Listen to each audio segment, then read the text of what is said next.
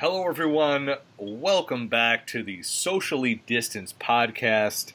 My name is Bill Bodkin. I am the editor-in-chief of thepopbreak.com, and I will be your host for this episode. I believe we're on episode 18?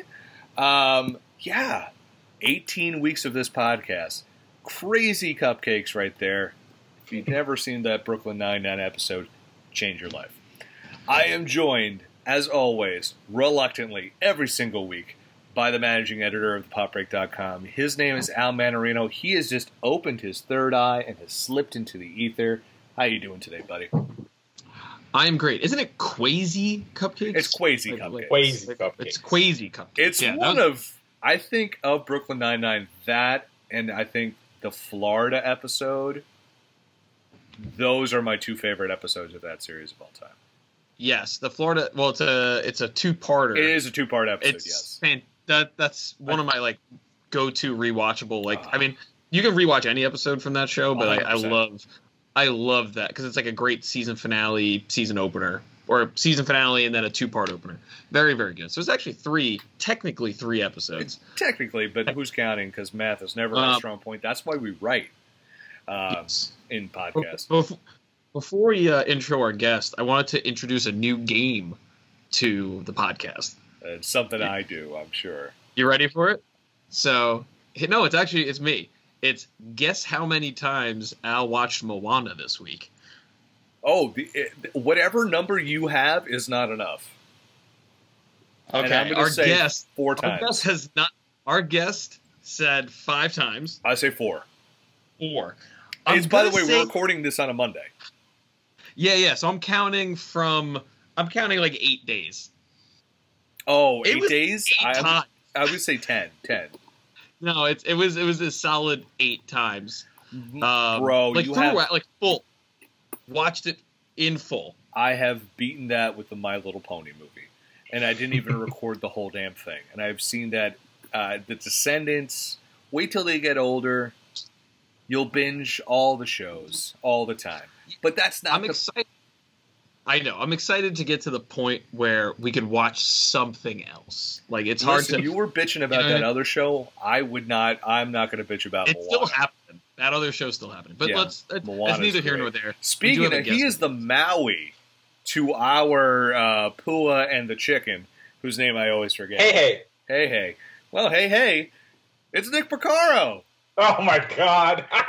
He is. This is how I make my socially distanced debut. He has begged to be on this podcast. He's the only person who's asked us to be on this podcast. And begged, I'm joking, obviously, but the only person who has asked us, I really want to be on the podcast, Nick Porcaro. So let's get to the story of Nick Porcaro. Not only is he a senior writer of on thepopbreak.com, who, when he writes, it's always chef's kiss. But he is also no. Let me put you over. Just, brother, I'm putting you over before you put yourself over. When we redid the Pop Break, Nick painstakingly took the time to redo the whole thing. Did an amazing job. Also has been a facilitator of people coming to this site, like former guests like Anthony Toto. Nick is an intrinsic member of this site. Again, like I said, if anyone puts anyone over any better, it's this guy, Bill Bodkin. Nick, welcome to the podcast. Thank you very much for having me. I want to debate your first point, which is that I believe I was asked first, and then I was excited to be on, and then I never heard from you for several weeks, and I gave segment ideas, and then, eventually groveled my way onto this podcast. As someone who's usually drunk, I do not remember the segment ideas. Secondly, so you could have. It was one. It was literally one. It was one topic that happened back in April. I have no idea what that was. I'm sure it is. But Al and I know. You asked to be on.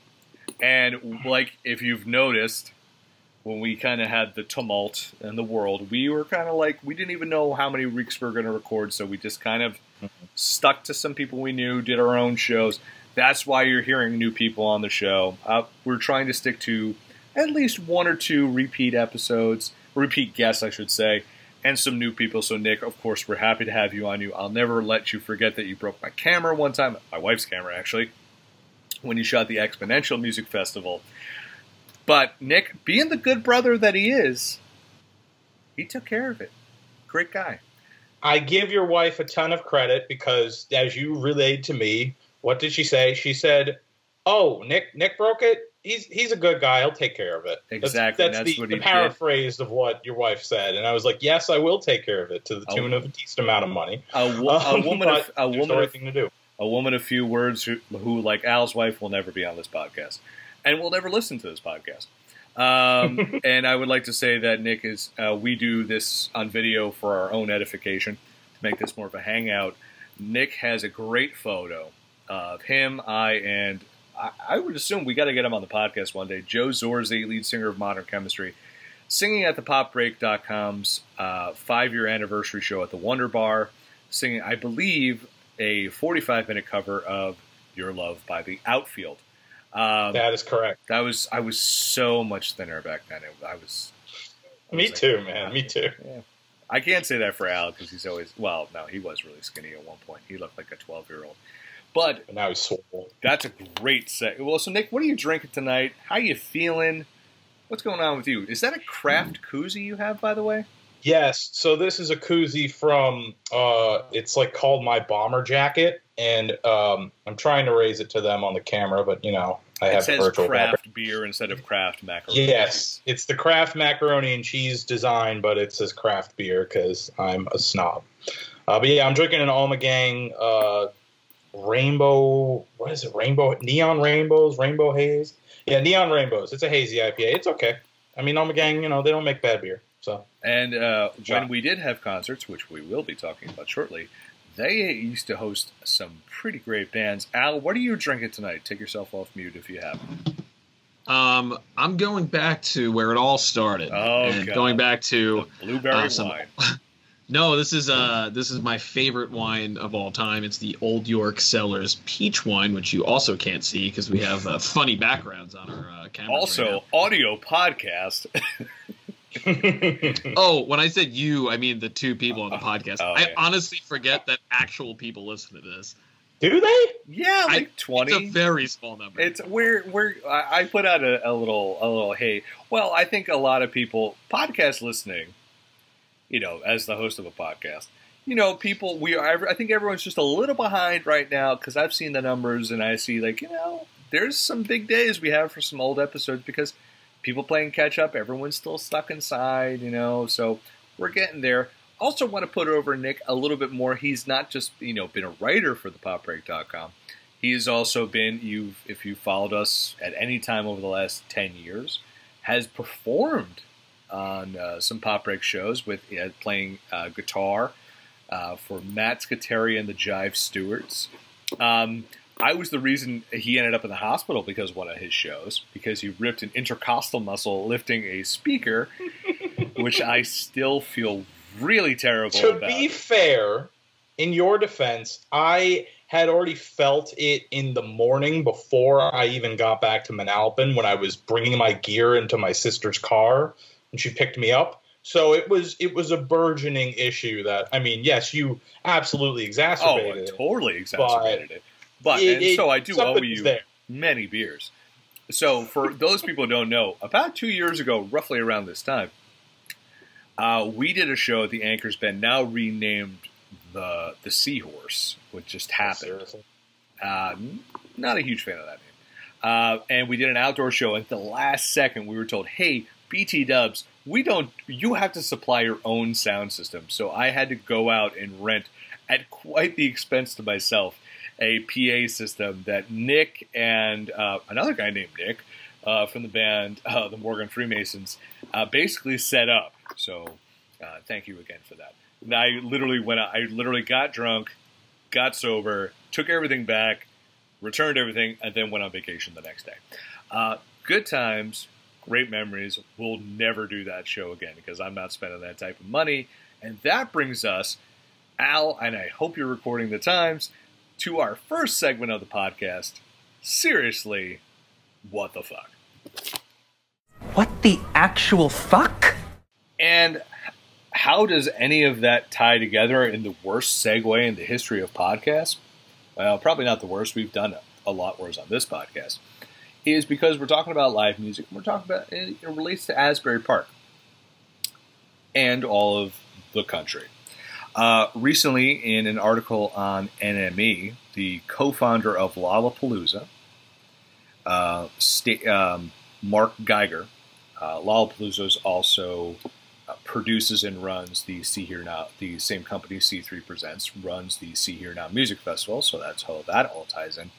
He went on a podcast and he said, I do not believe, in my humble opinion, that concerts will return. Now, this is something we talked about a few months ago with Nick's really good friend, childhood friend, I should say, Anthony Toto.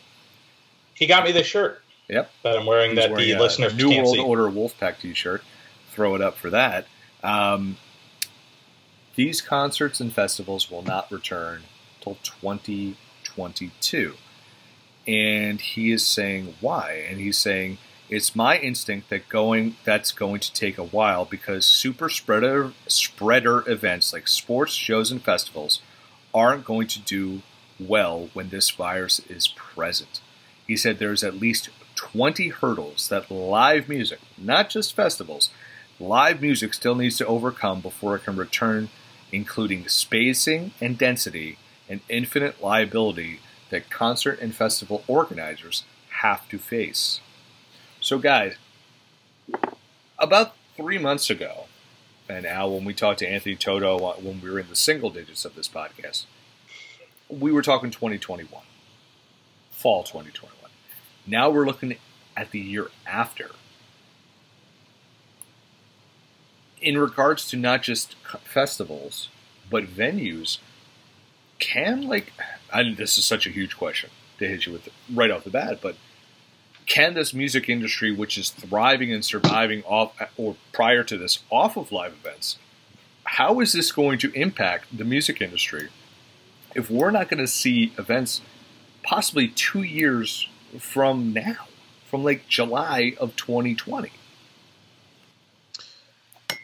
I guess we'll go to me first, but I said Al, so yes, because I wanted to give Nick a second to think. Yeah, give Nick a second. So we talked about like the current state of the music industry when we had Toto on, and I think when we had Ben on too.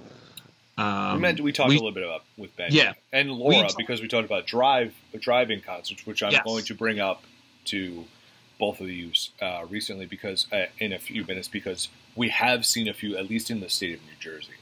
Mm-hmm. Yeah, we talked about that like a lot, and over on this podcast, because obviously I shoot concerts, and we cover so many concerts, and just live events in general for the Pop Break, that it's a big part of our industry as well, and not just as fans, but as writers and journalists. So we talked about what people should be doing now, right? These like at-home gigs, things like that. The future of live music, if live music isn't available until 2021, going to a concert, tailgating, and actually experiencing it in person, if that's not around, then they're going to have to change the game for the music industry to survive. I brought up one example would be have a different artist come to a different venue to raise money for that venue, like Post Malone did with the Nirvana tribute. He raised a ton of money for like one specific charity. I would have an artist come to a venue. So example, Springsteen comes to the Stone Pony to do a like pay-per-view event just to benefit the venue itself, so they can keep the lights on for another 6 months, things like that. Mm-hmm. In terms of personal gain for an artist, it's going to be giving people like a Patreon level experience with different tiers and, limited pressings, autographed memorabilia, one-on-one Skype conversations, things like that. Only way that the artist will survive is offering those opportunities, because they're not going to be able to sell out the Pony or Madison Square Garden, because it's not going to happen. It's just there's no one to be there. No one's allowed in. So you have to come up with creative solutions to stay afloat or to thrive. I know people that will find a way to thrive through this. I know smaller artists that have taken advantage of things like Patreon, and Steel Panther is doing their second like live concert from home thing, like things like that. They're finding ways to do it. But I'm very scared for venues. Artists, I think, if they're smart and have the resources, they'll succeed. Nick, your thoughts? I'm absolutely with Al on this.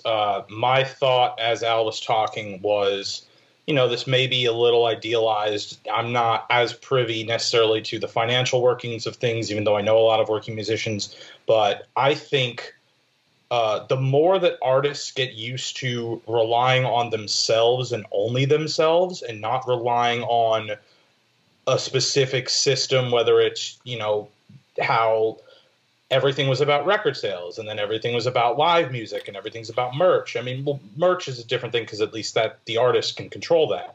But the more that they are the product from start to finish, like Al was saying with things like, Patreons and different tier levels and things like that, that's how they're going to be able to survive because they're controlling the whole revenue stream. They're not relying on having to get somewhere, having to be able to hire a whole crew, having to worry about live sound. The operation's a lot smaller. I'm already seeing, one of my favorite bands, Spirit Box.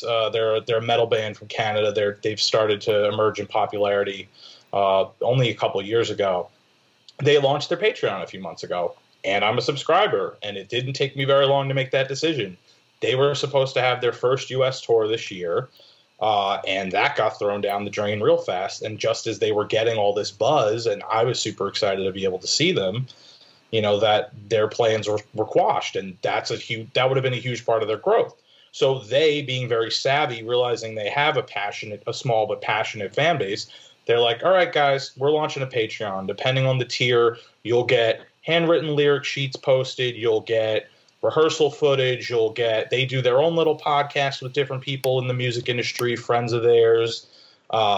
They post instrumental versions so that you can and playthroughs so that you can learn the parts of the songs. It's really smart.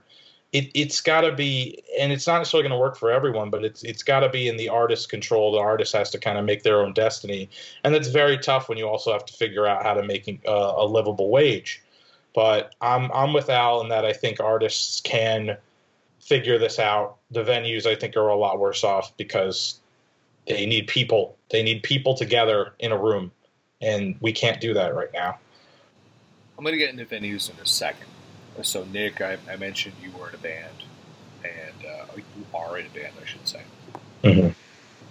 The one interesting thing I want to get a perspective from an actual musician who has played gigs is how does the local independent band, how do they rise? How do they rise not to the occasion of, hey, we're in the middle of a pandemic, but how do they grow their audience? Because a lot of bands like we've seen, like, for example, a band who played a Pop Break Christmas show, Deal Casino, one of their big things was they went out and toured and toured and toured and toured. Mm-hmm. And then they had this following, and they're like, okay, we're going to feed you guys with stuff, like with EPs, with live stuff on Instagram. So they built that audience. But how are you, if you're in a newer band or a band that's more localized, how do you figure out how to work and grow your, I hate using this word sometimes, but how do you grow your brand and how do you grow your band, sorry for the rhyme, in a time like this? I can't personally answer that question super accurately because the bands I'm in are not, trying to be full-time efforts. It's something that we do for fun, but I can give you a perspective from, again, a lot of friends I have. I'm very ingrained now into the Hudson County music scene, so primarily Jersey City and Hoboken. Which is, you have told me a number of times, is rebooming, as they would say. Or as literally I would just say. It's got its ups and downs. I mean, unfortunately, we had one of the brighter venues, FM, closed at the start of February, but, we have lots of local restaurants and bars that book people. And then, of course, we have White Eagle Hall for larger shows, kind of like our Starland in a way, but a little smaller. But what I'm seeing my friends do is they're really leaning on each other. And they're leaning on new people too. They're going out of the scene. They're looking for promoters and artists and patrons that are organizing things, and they're making connections, and they're a part of these things. And a lot of that is live streaming. You know, you'll have a tip jar, you'll have your Venmo account listed or your Cash App. And people will do anywhere from 30-minute to an hour to 2-hour streams, you know, every couple of days. I've seen so many of my friends for so many months through watching them on stream. And depending on how you present it, if it's something you're doing live, it's obviously a lot trickier to engage. But I actually do want to specifically shout out an organization. So my friend runs something called The Latest Noise in Hoboken, Jersey City area. And he works with a lot of artists and does workshops and promotes and runs his own shows. And they work with other people to do this songwriter meetup every other Tuesday that would used to be in person called Wine and Song. And now they're doing Wine and Song online. So the way they do that is any artist who's interested who signs up, they have like a theme each time, and for the songs you perform and the covers you perform. And people submit their videos, and they have someone edit the videos together, and then we all watch it on a stream, and we're all in the chat talking about each other's music. Someone promoted their album Kickstarter or GoFundMe, I forget what it was. And so that's a way that the community is kind of knit together. But then, as I mentioned earlier, these artists are also reaching out to other promoters that they may not have worked with before, who are virtually booking artists for regular slots on their Facebook pages. A lot of it has been, at least from what I've seen, has been on Facebook, not as much on other platforms, just because Facebook has that infrastructure for longer streaming. You know, they have the Facebook Watch, that whole stuff. Sure. So that's kind of how I can relate to it, or the information I can give you guys. What is tougher is when you're a musician who makes a living on being a utility player. That's really tough, because one of my best friends is an amazing musician, Max Feinstein, and he was also doing live sound work, and he was supposed to start at a theater off Broadway right as this hit. He lost that source of income.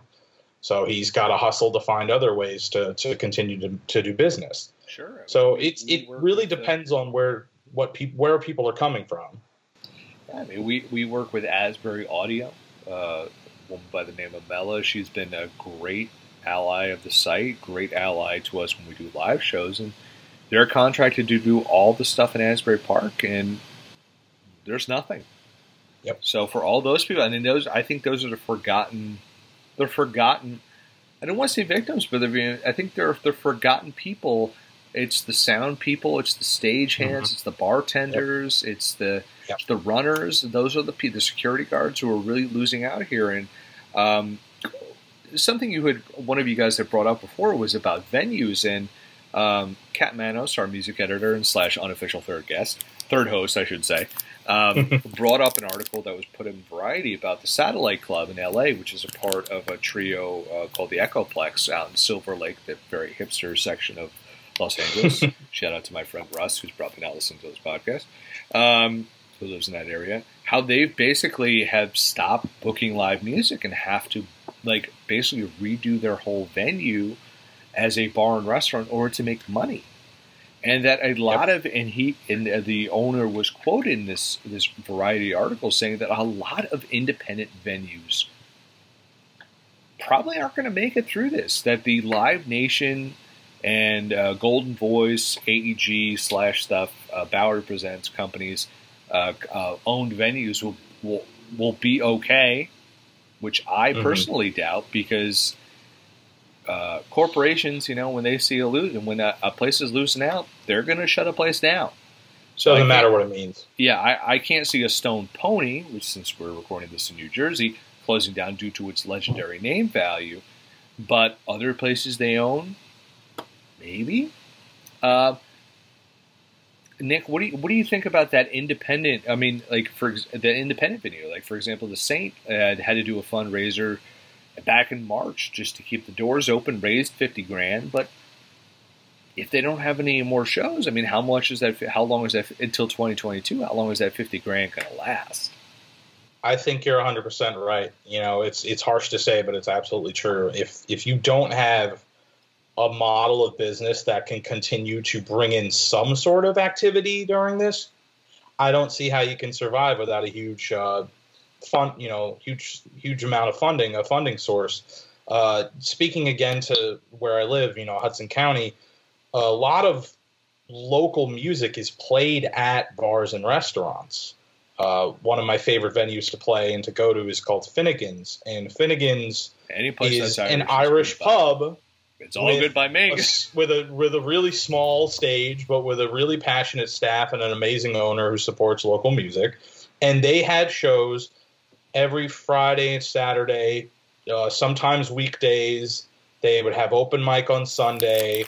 And now they're back open doing outdoor seating. A lot of these places, of course, in a place like Hoboken, you don't have much room for outdoor seating, but you can seat a few people. And they have, to their credit, I love that they're doing this, they have solo artists performing. So there are artists already getting gigs in Hoboken. It's not full bands. It's not as often. I don't know what the pay situation is, but they're trying to do as much as they can with the hand they've been dealt. There are other venues that say might have a little bit more space in like a backyard kind of situation, and so they'll open that to limited capacity. And I've seen some places do streams, so you can go there and have dinner and watch some music, but you can also watch it from the comfort of your home. And they still promote, all the different organizations and bands that are doing this and try to get everyone attention and support. So coming from an urban area is really different than thinking about what venues in kind of the middle of the state or the middle of the country are going to do. I think it's a lot harder for places that don't have that kind of metropolitan trapping, although it is very expensive to run a business in a metropolitan area. It's a really complicated issue. Alphonse, I mean, we've already spoken about this, you've spoken about this before about the independent venues, but given the update from a few months ago, do you see independent? Do we see, like, I hate to use this word, but I can't really think of another one, the culling of independent venues, that we're going to see places, if you're not owned by the big three, we're going to see a lot of these places close down, and even then, there's no guarantee. Do you think there's even a guarantee if they stay open? No, there's definitely no guarantees. I mean, I said it before. I said it before that I think unless the independent venues do something creative or get help from artists who have made it big that came up from that venue and are willing to get support from them in some way, I don't see them surviving this because they have no way to generate revenue in any way, unless they have maybe an outdoor section. Like the Pony has that outdoor element. They have the summer stage, right? Mm-hmm. So like maybe they can do some sort of like drive up approach, take down the fence, and people can watch from the beach, socially distant, something to that effect, where they can still have some sort of live concert experience for people. If you're a small venue in the city and you don't have, food or, alcohol pickup service or outdoor dining, it's going to be a tough road if you don't have any, private concerts from big stars that are going to generate revenue to save your business, or a second wave of PPP loans. It's going to be tough. 2022, if we're talking about that, that's a long ways away for a business to not have any customers. I think the 2022 thing is an important distinction, that this is coming from, someone who runs a festival like Lollapalooza, because I think some of these local venues, depending on their model, if they can sell food and drinks, have a better chance than the mid-size models, and then the large arenas have huge corporate backing. So it's kind of that in between where, like, if you're a really small but respected establishment, as long as you can provide a service outside of live music during this time, hopefully you can get through. If you're a big arena, you've got huge corporations backing you. But if you're a mid-sized venue, that's where it gets scary. Yeah, because I look at stuff like The Saint. And listen, this is not casting aspersions. This is not saying they're going to go out of business. I look at The Saint. I look at House of Independence. Neither one of which, local Jersey Shore, Asbury Park, hottest music scene in New Jersey right now, they're not backed by Live Nation. So, and they don't have restaurant service. So how do they continue to go? I mean, sure, they could socially distance a show, but I mean, is that enough to justify even opening the doors? That's going to be the problem. Like, I know the Crossroads in Garwood, New Jersey, reopened. Concert venue has done like a lot of Brian Fallon shows. They do a couple national shows per year, but they have outdoor dining. Like, they have a restaurant. Not a lot of places have that same opportunity. So I think like it's going to be super hard. And you look at places even in North Jersey, like the Wellmont Theater, maybe they can social distance stuff. But a GA place like White Eagle, yeah, how are they going to GA stuff? White Eagle had a great 2019. Not only with concerts, you had the wrestling there. They had like sellouts constantly. They did really well. Yes, they are, I guess, quasi. I think they're quasi, an AEG type house. But at the same time, it's like if they're not full time, because AEG does have some. I just spilled stuff all over my pants. If AEG is not their full time, it just like has like a booking, like a booking contract, which I've seen at some places. They don't have the independent. They don't have the funds for that. Yeah, it's very tough. Like we saw the proliferation of. That'll be my last question to both of you guys as I try and. Well, there is no saving these shorts at this point. They are soaked with Coke Zero and whiskey. But hey, such is life in the world of Bill Bodger. That's the name of your autobiography, Soaked in Coke Zero and Whiskey. Yeah, I mean, factually correct. We look at music festivals, the proliferation of them over the past decade since Pop Break started. I mean, we were there. I was there, I should say, when Governor's Ball was a one-day event on Governor's Island, and you're racing back and forth between stages and getting free beers. And you know what I mean? To the massive, corporate undertaking it is today.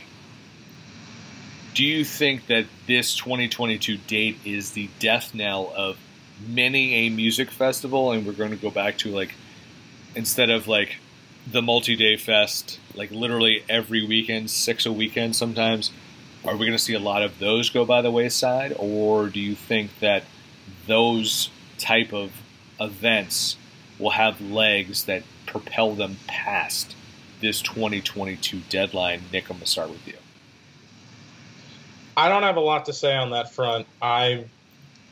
Any thoughts or predictions I had about this have been, incredibly wrong. I thought people would be better at following the guidelines. I was wrong about that. I thought this was going to be over sooner. I was wrong about that. Well, what you're saying is you thought people wouldn't be fucking dicks. Yeah, and they would actually wear a mask and be optimistic? Responsible and care about their fellow human being.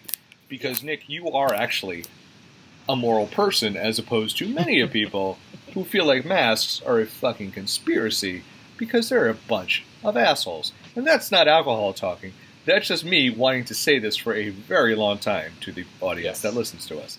Because Al and I both get kind of political on this podcast at times. I don't blame you. That is an important point that needs to be made. But anyway, what I wanted to say was that it just all depends on the science. And it depends on how soon we have treatments that are reliable, that are safe. Otherwise, you really can't predict anything. That's why it's about pivoting. It's about changing your model. It's about finding a model where you can actually make some kind of money, even if it's not a huge profit, if it at least keeps you afloat.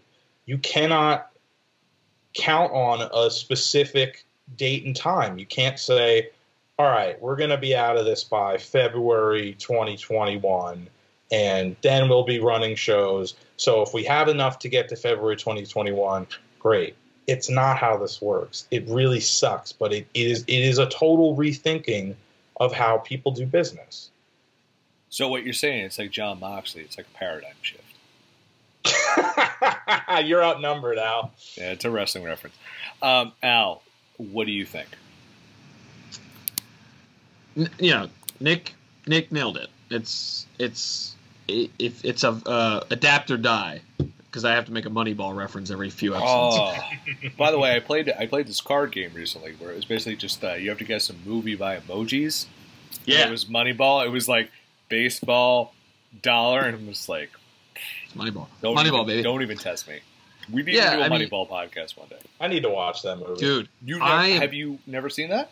Have you never seen Moneyball? Okay. Oh. No. Sorry, guys. No. Okay, so I'm not going to oversell this to you, but I think you would enjoy it. I think I would too. I'm gonna oversell it. Listen to me more than Al. It is the best sports movie of all time. Okay, listen to me. I don't care about more sports than movies, so I care if it's a good movie, which I hear it is. Yeah, so you don't have to tell me it's the best sports movie. You actually don't need to. You right, don't. So you don't. Need no. Sports. Like you don't need to like sports to enjoy Moneyball. That is across the board, 100%. Yeah, that's good, because they said the job I had before this job, which I've been at this company for 6 years, but the job I had before this was at a sports startup, and they told me you don't need to enjoy sports to enjoy this job, and that was a lie. So I'm glad. Al and I worked in politics, and we were told we don't need to know politics in order to do well at this job. Obviously, neither Al nor I lasted very long at that job. Not long at all. You also get a pre-Guardians Chris Pratt acting performance. You get a little bit of you get more of a dad bod Chris Pratt in that one. You get an Andy Dwyer Chris Pratt. Yes. You get no. You get a Andy Dwyer physically. Yeah, because this is like right around the same year that he also is getting like a little jacked for Zero Dark 30. Which was another question that came. So he's I was gonna say he's getting like thicker, right? But he's not thinning out like when he did for Guardians. And you're getting cut. I will address this question. That I think there will be a number of music festivals, because we have seen some already. I know some of the UK have already shut down and got out of business. I think we had a super saturation of multi-day outdoor music festivals in the spring, summer, and fall. And I think we are going to see some of those definitely go out of business, because there were some that were hanging by a thread as is. We already saw this happen with Panorama in New York City, which I have a little inside reference from, because when you drink at certain bars in my town where I live, some of those bartenders actually go work those events and say how much money they didn't make. So there are some events I don't think you'll see come back. I think some will just quietly fade into the ether. Second ether reference I've made in this podcast, because you're a really big Nas fan, aren't you? Mostly, yeah. I do enjoy some Nas. And yeah, I'm sorry, I was trying to think of some Nas songs. I'm like, just don't do it. And it was Thug's Mansion. I like the one that was in The Departed. That was a good one. The Thieves theme. That's a good one. It was also used in wrestling for the wrestler Homicide. But I digress. I think you will see some definitely quietly not show up again in 2022. But again, like Nick said, and very smartly so, that it all depends on the vaccines. It all depends on the progress, especially in the United States. And right now, yeah, if you look at the infection rate, we talked last episode about Disney reopening in Florida when you have 15,000 cases like the day before. We're not doing well. I don't care what anyone wants to say. Like when you talk percentages and numbers, we're not doing well in this country, and it will be till 2022. And I think people really need to realize that and wear masks and stop being assholes. I literally passed a water park with my daughter on Sunday. We were in my car where there were probably about 100 people online with about 1 out of every 20 people wearing masks and people on top of each other. It was really sad, and that is a microcosm of what's happening in this country. Mm-hmm. So I think you will see festivals happening in Europe, in Asia, and Australia and New Zealand. When they curb it, Yeah, where New Zealand, I mean, our film editor, Marissa Carpico, her parents live in New Zealand. She was telling me, like, April, May, like, it was pretty much nothing. So until we start getting to that, we're not going to get nice things because we, frankly, we don't deserve it because we're not doing a very good job with the virus right now. So you're going to see a lot of hardship happen because of this. So we're going to put that one to bed. Let's get into something positive for once. Let's get into a slice of fried gold. How's that for a slice of fried gold? Yeah, boy! And this slice of fried gold, I have to put this person on blast who picked this. Was Al has picked the majority for this episode. He did a great job. You're not one of my best friends for that reason alone. And you know what? Happy wedding anniversary. Thank you so much. Hey, congratulations. You had like one of the best officiants of all time. Spoiler alert, that was me. Yeah. Last minute Craigslist pick. Bill Bodkin. Cost you absolutely no money because I gave it back to you. And I set up the venue. What? In this week's edition of Bill Puts Himself Over. Oh, no, remember when the chairs didn't get set up? Oh. I thought you... sorry. Let's try this again. I thought you said you, set us up for the venue. No. Exception. I will not name that company because it was a huge kerfuffle. But when I arrived to Al's wedding, it was an outdoor wedding in 150 degrees on Long Beach Island in front of a lighthouse. And there was a very sweaty young man who was very out of shape who had set up 2 chairs. And it was 30 minutes before the wedding. I grabbed every dude there and I was like, we need to make this wedding happen. That's insane. Yep. Good times and great memories, and now they have a child, and mazel tov to Al on his wedding anniversary. How many years Speaking now? of gold. 3-year wedding anniversary. God, it flew by like crazy. I know. It feels like 10 years ago. Yeah. But Al's work paid off this week because his slice of fried gold is a movie called The Gray Man, and no, it is not a biopic about me. It is directed by the Russo brothers, starring Ryan Gosling and Chris Evans. It is basically a spy thriller where it's described as a deadly duel between killers. Gentry, Gosling, as he is hunted across the globe by Lloyd Hansen, which is a terrible name. Chris Evans, a former cohort of Gentry's at the CIA. This will be released on Netflix. It was originally a Brad Pitt vehicle, and supposedly it's directed by the Russo brothers, obviously the directors behind one of my favorite MCU movies, Captain America, the Winter Soldier, as well as Endgame and Infinity War. It's described as a James Bond level budget of $200 million. And they're hoping to make a franchise out of this. So, Nick, I'm going to start with you since you're our esteemed guest. On paper, everything I've just described, take the budget out of the equation for a second.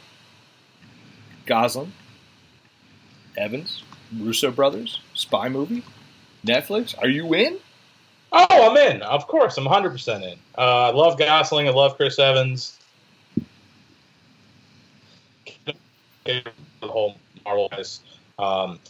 Obviously, the Russo brothers did a fantastic job. I do have one qualm. I'm going to bring it up because it is in this article. I think it is fair game. There was a line in here. I can't currently find it, but there's a line about how they want to base this franchise around Gosling. They want it to be a franchise, and they want to base it around Ryan Gosling. Yes. Why would you say that when the plot summary is about two characters hunting each other down. Why would you disclose that information this early? Where's the suspense? That is true. This article is on comingsoon.net, and the line is the idea is to create a franchise and build a whole universe around it with Ryan at the center of it. Nick, you bring up a very salient and no shit point is why would you fucking spoil this when it's basically a cat and mouse thriller about two people, about him, the Gosling character, being hunted? Al, I'm going to ask you, are you in? I mean, I already fucking know this because you brought the article up, but what do you think about Nick's point of that part in the press release? I mean, I'm obviously in. I mean, the Russo brothers have made some of my favorite films of all time, and some of the films I've rewatched a million times. Ryan Gosling is in The Nice Guys, which I still haven't watched. You've recommended 100 times. Ugh, my God.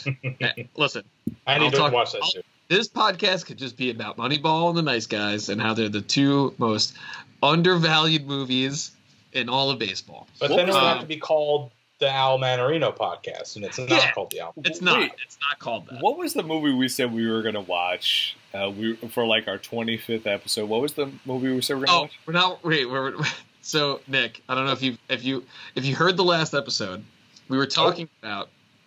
I don't know if you've ever heard about this, but did you know that there was like this like failed Warner Brothers TV show? I think it was Warner Brothers, like WB. Yes, that's it. Yeah, you're right. It was called Point Pleasant, and it was like a show that was centered in Point Pleasant, but not actually filmed in Point Pleasant. Yeah, it was like Vancouver. It's like Roswell-esque show.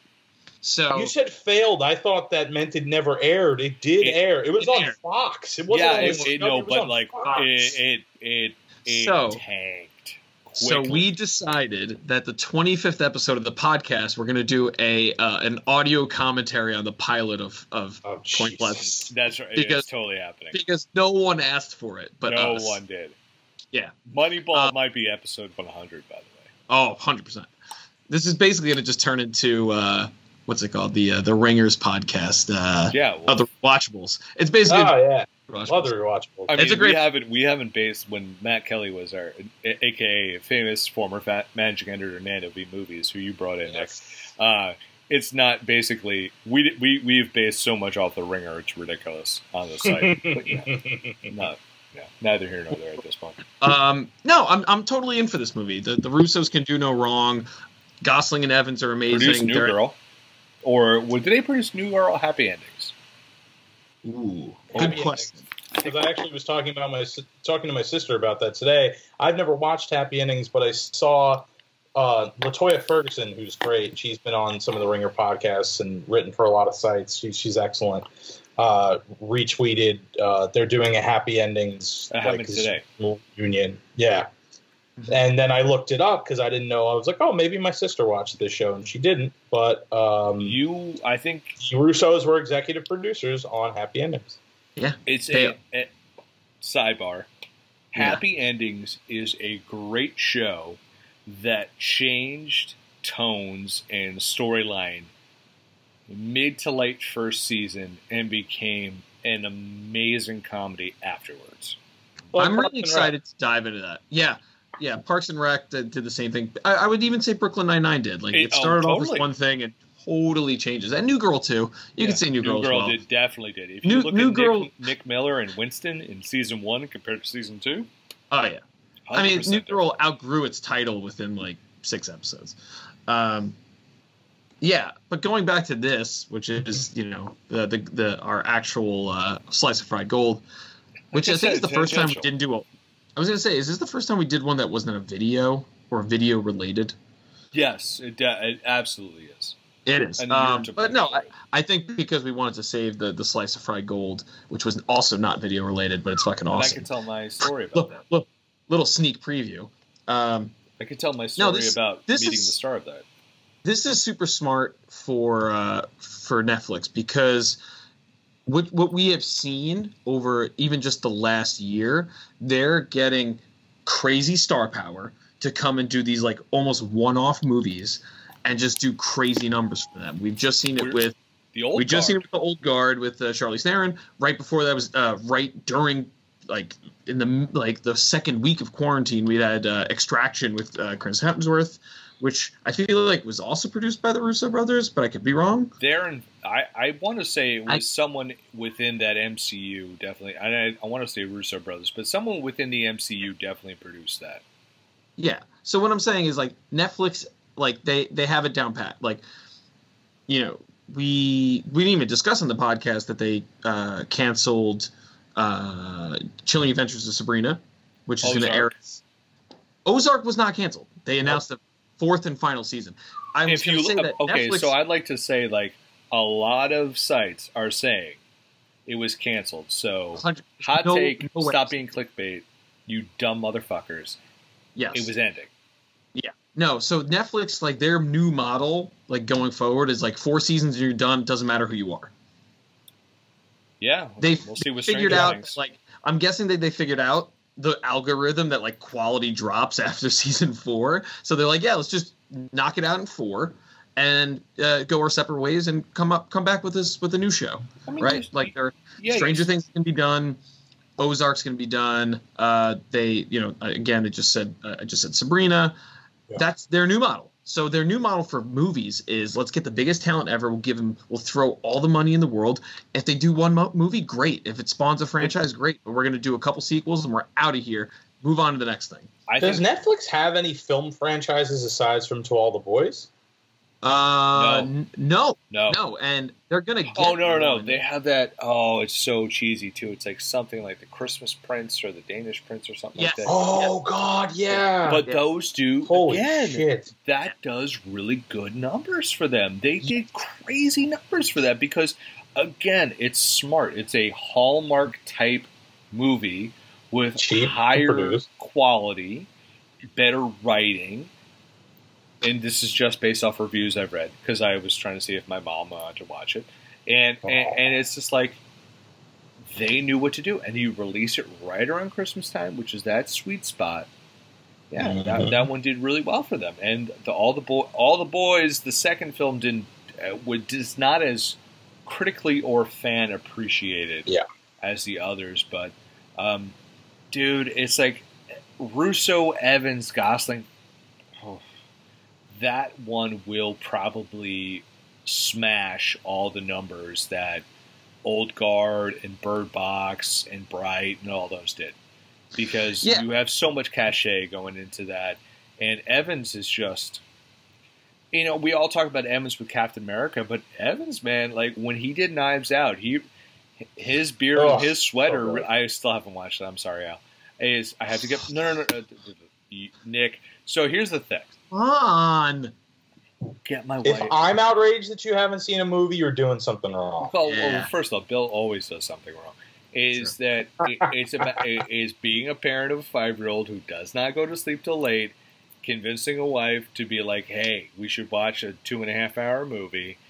It is not always easy. So, and I'm going to end up watching it on my own. No, Chris Evans is becoming like, and this is going to sound, hot take right here. Chris Evans is becoming like when I say our generation, I mean like millennial and Gen Z, like our generation's Tom Hanks, like can do no wrong in our eyes. He hasn't done nearly as much. Not even. He has a lot more. He has not done a lot, but he has also done a lot. He's done a lot in the same role. He's done a lot in the same role, but he rebounded. He's been with us for so long, like, and we just don't appreciate that. Like, come on, like, not another teen movie. Let's go. Yeah, but you also remember he rebounded beautifully. Yeah, from really shitty Fantastic Four movies. That's right. Then he was in that one with Anna Faris. I can't remember, like, What's Your Number? Was that it? Oh, yeah, I know what you're talking about.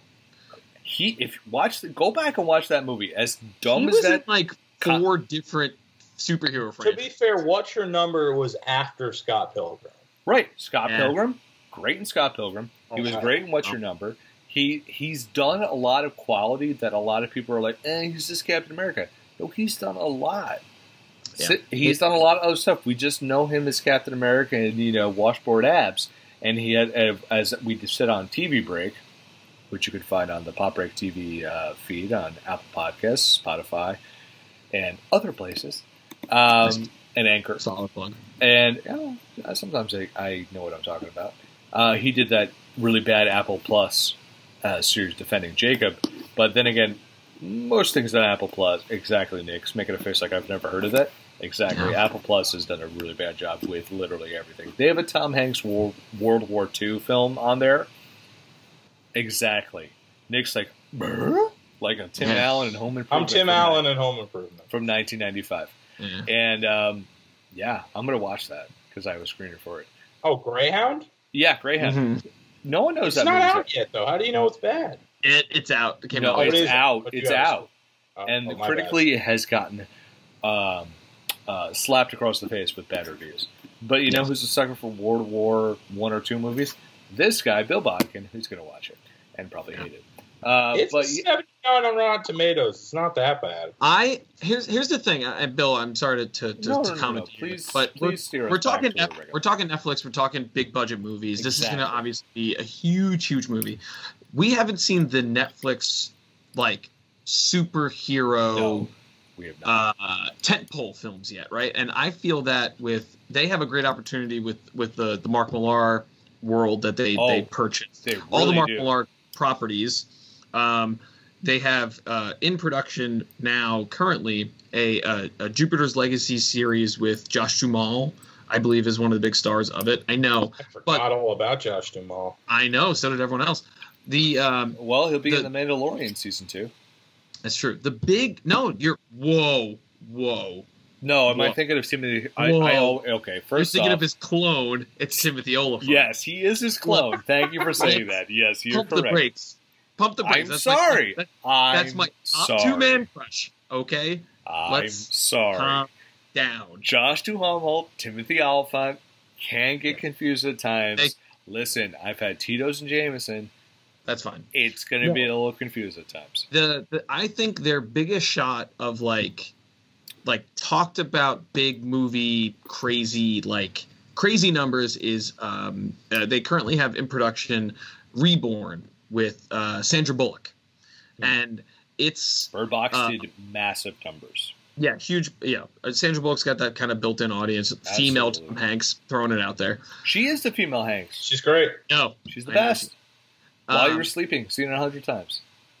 Ocean's 11, seen it 1 million times. She's not in Ocean's 11. She's in Ocean's 8, which is also highly. Oh shit! Ocean's 8 was fun. Yeah, Ocean's 8 did very well at the box office, but I think still very highly underrated movie. Oh, it's very not good.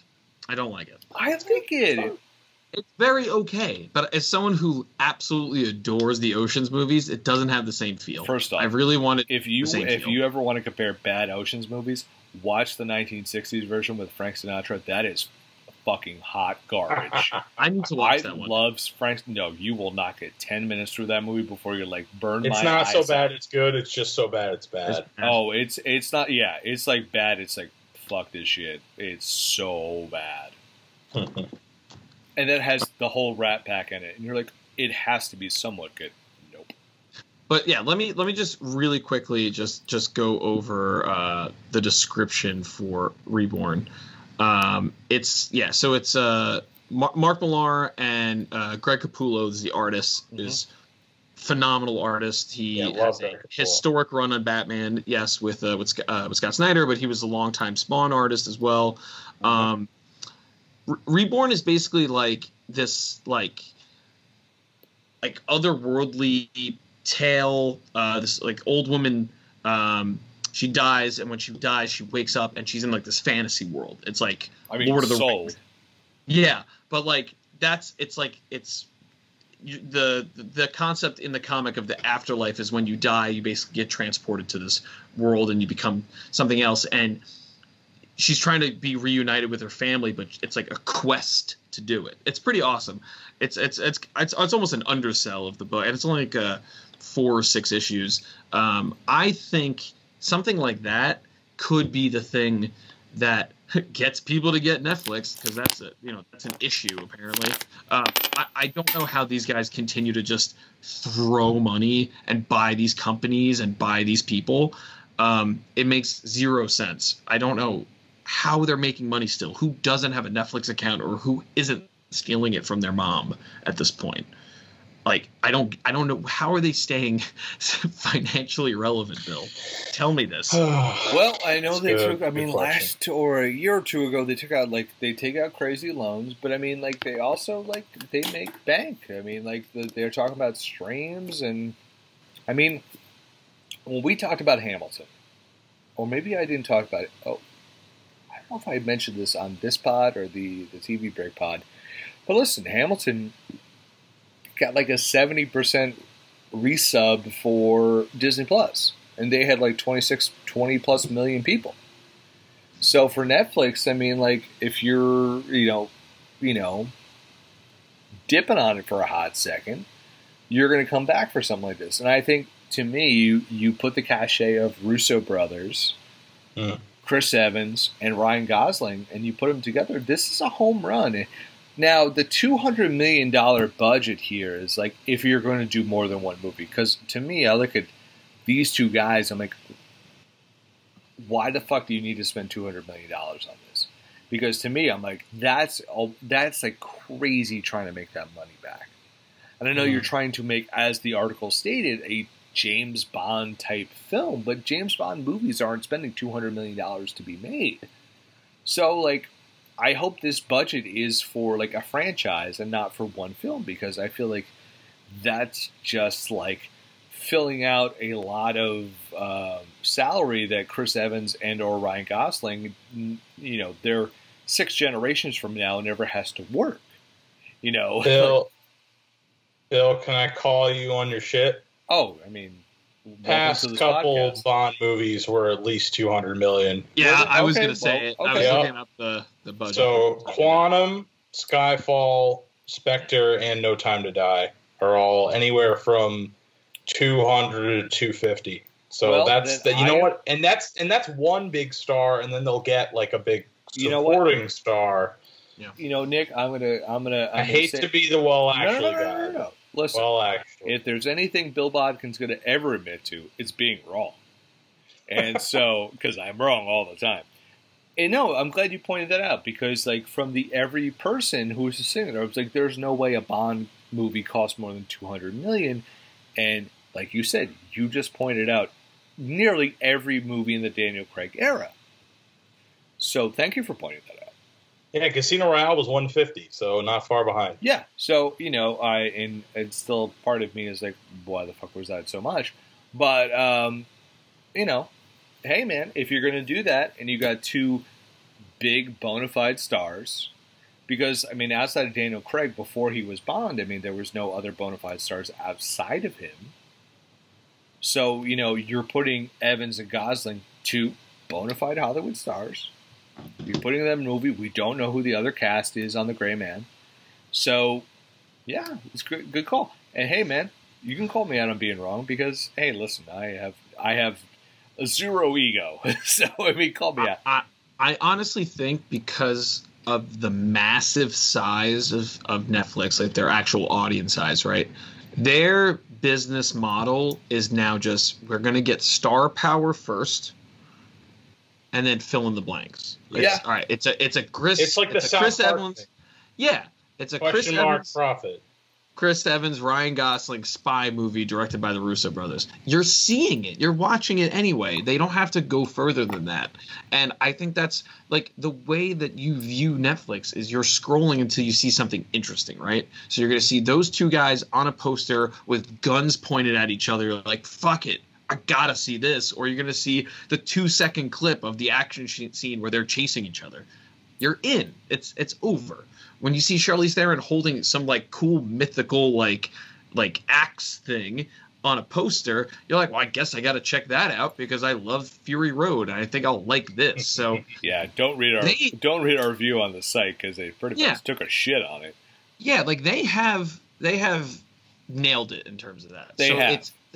It's about drawing people in and keeping their attention span going, right? And it's so weird that we live in a time period, and this happens to me, I don't know about you guys, this happens all the time for me, where I go on 5 different streaming services and don't find anything, and then I have to go back to the first one again and say, all right, well, maybe I'll just watch this instead. No, like you are the picture, and it's not just you. You are the crystallization of the person who'd be like, I don't know, I'll watch The Office again. Yeah, but it's not The Office; it's something else. But it's Parks and Rec or it's something else. But yeah, or I'm not going to spoil it for my watch list pick. It's going to come out of left field. I'm telling you right now. It's I on forgot mine. No, actually, mine's super random. Okay. But yeah, speaking of that segue, we're not going to go into music of time of quarantine first. We're going to go to watch list first because you mentioned it. We're talking Netflix. We're talking streaming. So let's talk about the watch list, which is our segment about stuff we're binging or stuff we think people should binge during this time. I'm actually going to start it off because I have a super random movie for everyone to watch because I haven't really watched too many shows outside of HBO's Perry Mason, which, if you haven't watched it, super good. I just want to look on my phone to see when this film came out, and that's going to be The Man from U.N.C.L.E., directed by Guy Ritchie. Oh, wow. This film... Great movie. I forgot this happened. So, this is starring I Like to Build a Computer, Henry Cavill, and please, amazing. Someone outside of Call Me By Your Name, give me a movie where I can have relevance, Armie Hammer. Oh, that was rough. Social Network. He crushes it. way after all, like, the Lone that was Ranger, 10 years which, ago. by the way, the Lone Ranger isn't terrible if you watch it. But I feel like it is. It's not like, okay, so let me defend the Lone Ranger for a hot second. It's not great, but it's also not like what people said was like the biggest piece of garbage on the face of the planet. It has many enjoyable moments. The Man from U.N.C.L.E., Guy Ritchie, one of my favorite directors. I have not seen Aladdin yet, by the way. It wasn't bad. No. I will watch it. I'll watch it. King Arthur, by the way, that King Arthur movie, half of that movie was really good because it was medieval snatch, and then it went to a whole nother level, and I'm like, this is shit. 2015, The Man from U.N.C.L.E., Guy Ritchie directing, Henry Cavill, Armie Hammer, Alicia Vikander, Elizabeth Debicki, Jared Harris, Hugh Grant. It is the definition of a super fun movie. Henry Cavill is just crazy fun and arrogant and sarcastic in this film. Because this was like one of his first movies post-Superman. And it is not like if you loved Henry Cavill in Mission Impossible, which, by the way, that Mission Impossible film, which was called Fallout? That's Fallout. Fallout and Rogue Nation. Oh, so good. Yeah. If you have not seen those, the Christopher McQuarrie Mission Impossible films are excellent. I love them. I gotta so watch much those fun. because I know it's not Christopher McQuarrie, but I loved Ghost Protocol. Yeah, I was gonna say, Fallout. I was gonna say, no. Don't shit on Ghost Protocol. Ghost Protocol. Crushed. It's incredible. Wait, that's not McQuarrie? No, nope. It's Brad Bird. That's Bird. Oh, Ghost. Yeah, that one is great. I love that one. Brad Bird is the Alfonso Cuarón of the Mission Impossible universe. Cuarón, by the way. Yeah, because you understand that reference. I love you. Yeah. Azkaban was... Fuck yes, it is. Fuck yes, it's great. Okay. I love that one. I love it. No. I will say that the book is better than the movie of Azkaban, but he does change the tone and makes the Harry Potter franchise better because of it. On board. He does. The Columbus films are too campy. They're too campy. I'm weird because I think that Phoenix is the worst book and the best movie. Oh, I'm weird. I'm real weird. Oh my god, you actually might be right.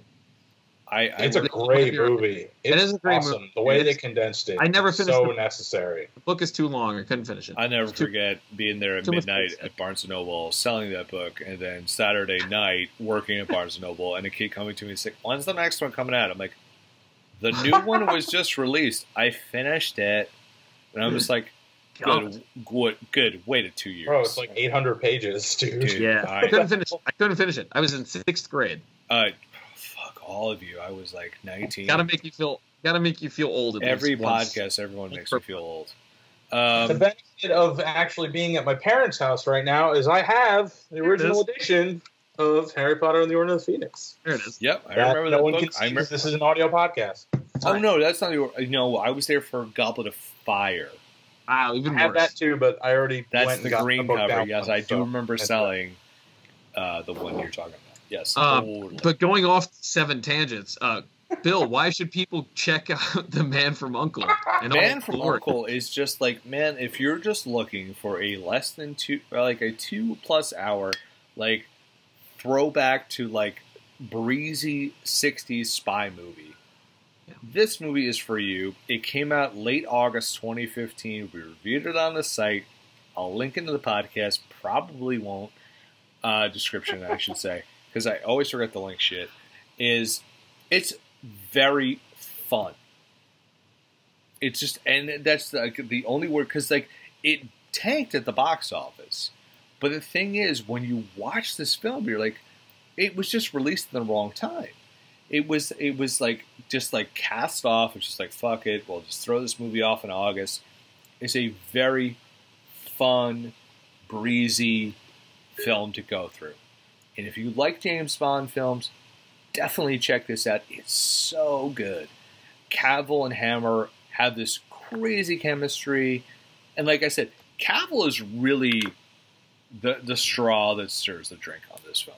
He is so good because the first time I was introduced to him, like many people, was Superman. He's very serious and very dour. And then you see this and you're like, he's kind of a dick in this film, but he's kind of also James. Oh, well, yeah, he's James Bond, so he's obviously a dick. Mm-hmm. And like, he just fills that role, and you're like, fuck. There's one scene where he's just like, where Armie Hammer's character is getting like shot at, and stuff's being thrown at him, and stuff's exploding. He's just like, kind of like, I'm probably describing the scene wrong, but he's like kind of listening to music and eating a sandwich, and he's like, nah, fuck it. And you're just like, oh, perfect. This is great. It is a very good film. Just, like I said, a breezy, fun film. Go watch Man from U.N.C.L.E. I'm sure it's available. Sounds awesome. Yeah. Two things I need to add. One, the supporting cast of that movie is amazing. Alicia Vikander, yes, who ended up playing by the Tomb way, Raider. named all the supporting cast. You did. But I just wanted to say. Jared Alicia Harris, Vikander, if you're a Madman fan. Is it Debicki? How do you say her name? Elizabeth Debicki. Because like, I think this was the first time I saw her, and then after that, I just saw her in everything. Like, she like really blew up, and I don't think it's because of this role. And Vikander too, kind of like she like because she got the Tomb Raider gig. I think we also underestimate. She had like Danish Girl. She had a lot of other shit too. I'm sure there was word of mouth. You know, I'm sure there's word of mouth on these sets, or like between directors and producers. I'm sure someone probably said she was a delight to work with, and she did really well. And maybe other producers heard about that, and they're like, "Oh, we should work with her." And this film has such good word of mouth. There's still the rumor that there may be a sequel one day. By the way, this is based on a television series. Yeah, an old series. So with Robert Vaughn and somebody else, whose name I can't. No, it's the guy who played. If anyone's ever watched like CSI, like plays, he's a character on there.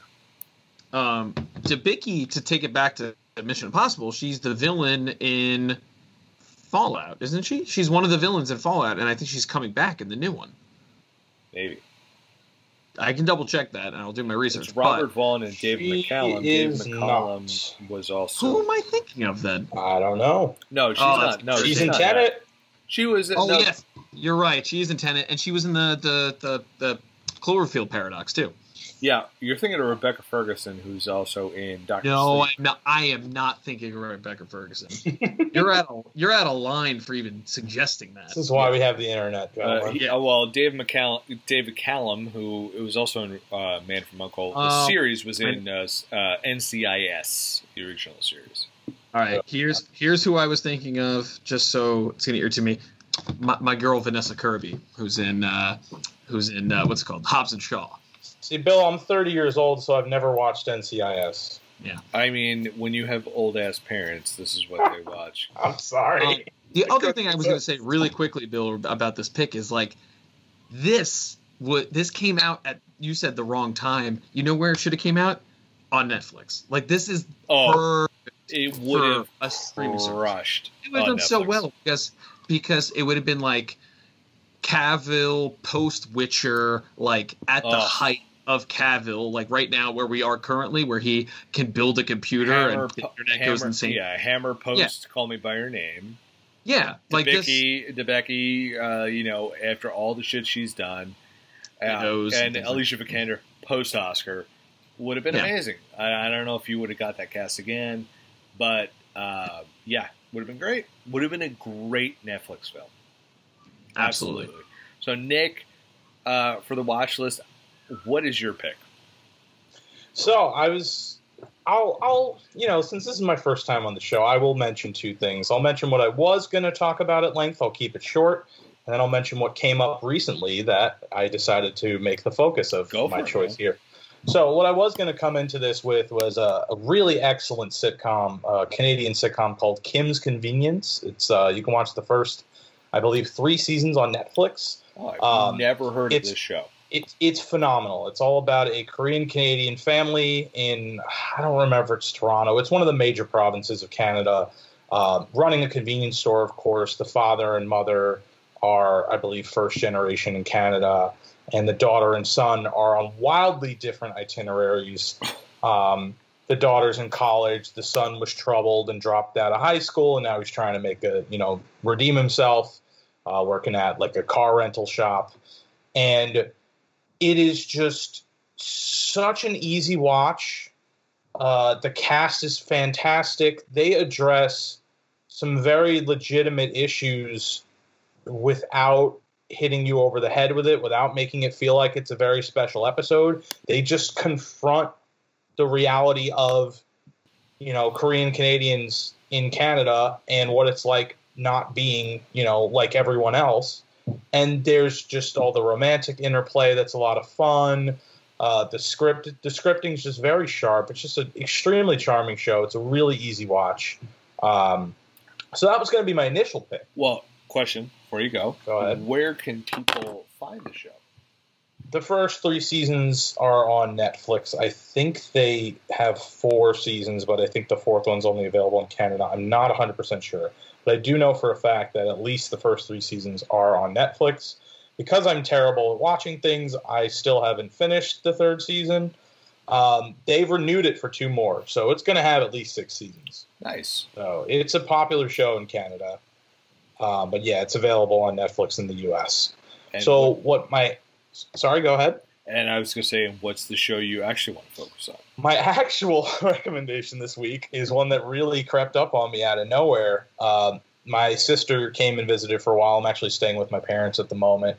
And we all decided one night to start watching a show called All American, which is a CW drama that does not look like a CW drama at all. It is gorgeously filmed. It's filmed in like proper film aspect ratio. You've got bars on the top and bottom of your screen. It's not a 1080p, 16:9 production like most TV shows. And it's about a incredibly talented high school football player from Crenshaw who basically gets the opportunity to transfer schools and go to Beverly Hills and play under an elite coach played by Taye Diggs, who's excellent. And he has to deal with his double life of getting acclimated to the lifestyles of the rich and meeting all these new friends, but also trying to keep a foot in his community in Crenshaw and trying to help out with community improvement, keep an eye on his younger brother, keep an eye on his mom, who's trying to, pursue a degree after his father left when he was very young. There are definitely some pitfalls of these kind of teen dramas, but it is elevated by the cast is incredible. The casting for this show is so freaking on point. Everyone plays their role really well. They feel like lived-in characters, and I've only watched the first season. There are 2 seasons out. They are renewed for a third. I don't know when it's starting, but you just buy into these characters. They're all very charming. They all have complexities. They have different motivations. They face different challenges each episode. They ramp up the drama, but it's just extremely watchable. And I've heard that it's a show that did well on the CW, but did really well on streaming. I think people just kind of came around to the show, and now it's kind of off and running. So yeah, Taye Diggs is the most well-known cast member. He's great as the coach, but Daniel Ezra's the lead. He plays the high school prodigy. It's very, very loosely inspired by the life of real football player Spencer Pasinger. I don't know if that's how you say it. Who was on the Giants, the Dolphins, the Jets, and the Panthers. I think he was on the Super Bowl Giants teams. Yeah, he was very good. I was a big fan of his. Yeah, so it's excellent. I wouldn't expect that I would get into a CW show. In fact, when I started watching it with my family, I didn't know it was a CW drama. I described it to someone as if One Tree Hill was a legitimately good TV show, just fun to watch, because it doesn't have a supervillain like Dan Scott. It doesn't have that extra crazy jump into you can't suspend your disbelief anymore because of how evil this guy is. There are, people that are trying to do good, and there are people that are jerks, but ultimately everyone has a chance at redemption, and it's a really, really interesting show. I was not expecting to like it as much as I do. Did you watch Friday Night Lights, the show? Not. I've seen one episode, but I was super wasted when I watched it. And some people have compared this show to Friday Night Lights, so I feel like people kind of read it off as it's a clone of that. But yeah, that's a really good sell of that show, because it's and CW was a sneaky network. They put on some good shit that people are just whatever. But yeah, they put on a lot of good shows. And that CW app is super free, so you can watch a lot of that stuff on there. Nice. We've been watching it on Netflix. So I don't know if it's probably also available on that CW app as well. Alphonse? I only call you Alphonse because that's a reference from Point Break. But I know your name was Alphonse. Goes over my head. Wait, so have you still not watched Point Break? Definitely not. Wow. Me neither. 35th anniversary is 30th anniversary is next year. So you guys should do a Point Break episode. Oh, probably. I have a whole thing in my head. I want to track down so many of the cast members. So that you actually should and make it a podcast. I think I would actually make I think I can track down a lot of the cast members outside of Keanu Reeves. That would be great. Then you can get him. You get him for the finale later in the episode. You can get him for the finale. I'll tell my story about him later. My pick is super random, but I kind of rediscover it after I don't know, Man from U.N.C.L.E. and All American. This episode we're going deep cut. It is still on the air, so it's pretty recent. But it's not when you think of CW, you think the Arrowverse type stuff. But it was a great pick, is what I'm saying. I will see your Man from U.N.C.L.E. and All American and raise you Holy Moly 2, the sequel. Oh yes, guys. I don't know if you guys are aware, but there is a competition show that airs on prime time that is a mini golf tournament. Fuck, that's what it is. I was what is this shit? And I'm that's what it is. Executive produced by Stephen Curry. Stephen Curry, that's right. With Rob Riggle and Joe Tessitore as the on-air commentators. Yep. It's equal parts competitive sports and extreme elimination challenge. It's fucking great. I want If you to I'm so proud of you for this deep cut, but I also want to like punch you for it. Mm-hmm. So good job. Nice. That's fun.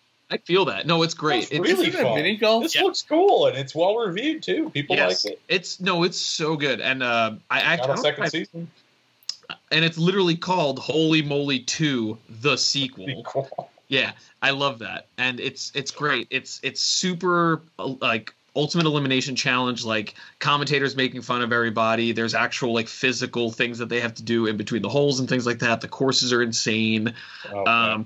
And they have like these weird vignettes with like Steph Curry. Like literally this season, I guess they couldn't get him a lot like on video, so they did it all in animation of like him like talking about like why they picked the courses and things like that. It's so stupid. It probably makes it even better. I feel like it does. It really does. It's great. Where does the show it air and when? It is on ABC. And I watch it on Hulu, so I don't actually watch traditional television. I just watch it when it comes onto Hulu. So it looks like it airs Thursdays at 8 on ABC. I want to say on the podcast, this might be the first major network show we've recommended. It might be, and I watch it on Hulu, so I don't even consider it a major network show, but it 100% is. Oh, it totally is. It is the very definition of like pure summer television. Like I remember like summer TV was the worst. Like summer prime television was always bad. Garbage. It was like Summer Olympics and nothing else. Like that was the peak of reality TV for a while before reality TV became like forever. I remember CBS rerunning Police Squad, which was the precursor to the Naked Gun movies on CBS in the summer. Yeah. And this is when all like they had the summer series, they would call them. It's like all the shit that was piloted or had a couple episodes that was canceled early on. They would burn off all the episodes in the summer, or they would have like the summer movies, which like NBC used to do the summer of Star Wars. So every July it would be like for 3 weeks it would be like, you know, Star Wars, Empire, Jedi, you know, on NBC on like Saturday nights, because that's what it was. Or they would show sports, you know.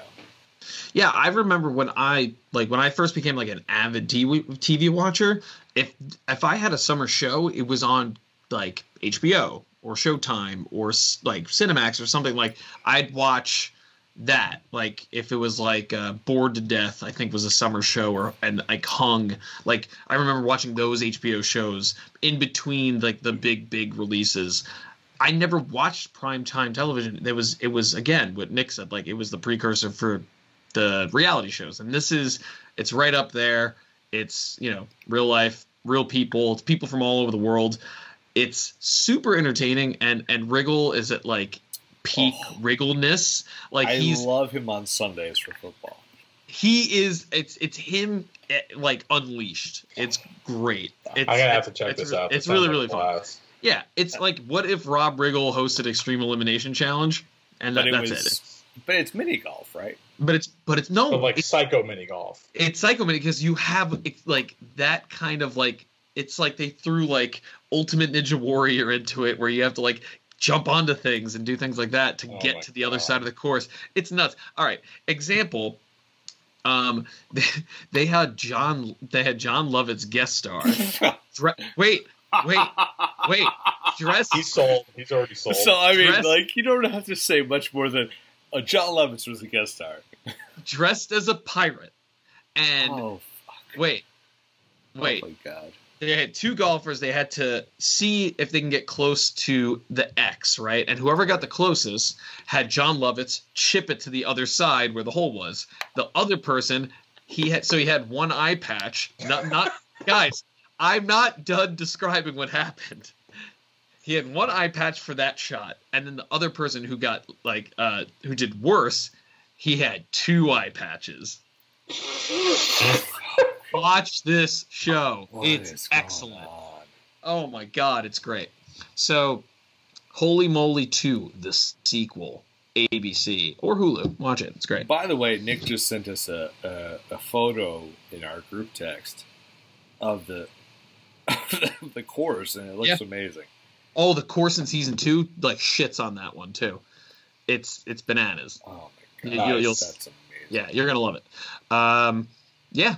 So that's the watch list this week. It was a weird watch list. It was. Real quick, before we go off the watch list, I do want to bring up a summer TV thing, which is that my mom and I bonded over the Dallas reboot when that was on in the summers on TNT until they canceled it. Yeah, well, no, they had to because Larry Hagman passed away. Yes, you're right. But they kept it going. They had 3 seasons. I think they kept it one past. They had 1 season past his passing. Yes, because I remember they would do flashbacks and stuff. I think on the CW, I could be wrong. They tried another series with Don Johnson. I think it was called Oil or something like that. It was yeah, you're right. They did something with Don Johnson. I remember that. Yeah, I'm a big Don Johnson fan, by the way. Great Watchmen if you haven't seen it. Nick, go watch Watchmen. It's amazing. Watchmen show, yeah, I really need to. I know. Yeah. So terrible with this let's stuff. I'm go amazed into I'm even on this podcast. Our next segment. Music in a time of quarantine.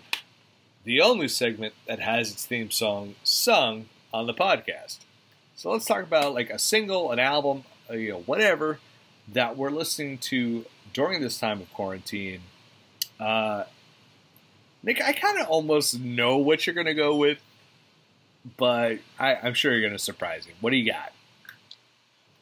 It depends on if you're just expecting me to talk about something I always talk about or talk about something that I've very recently been into. I'm going to expect a Devin Townsend pick is what I'm going to say. Nope, it's not. I mean, he is my favorite musician, but I have something more recent that I've gotten into. Let's do it. So there's this really fun, silly, but also really tight band from the UK called Don Broco. That's spelled Broco. I should have known this because you have talked about this on social media so much. I should have known.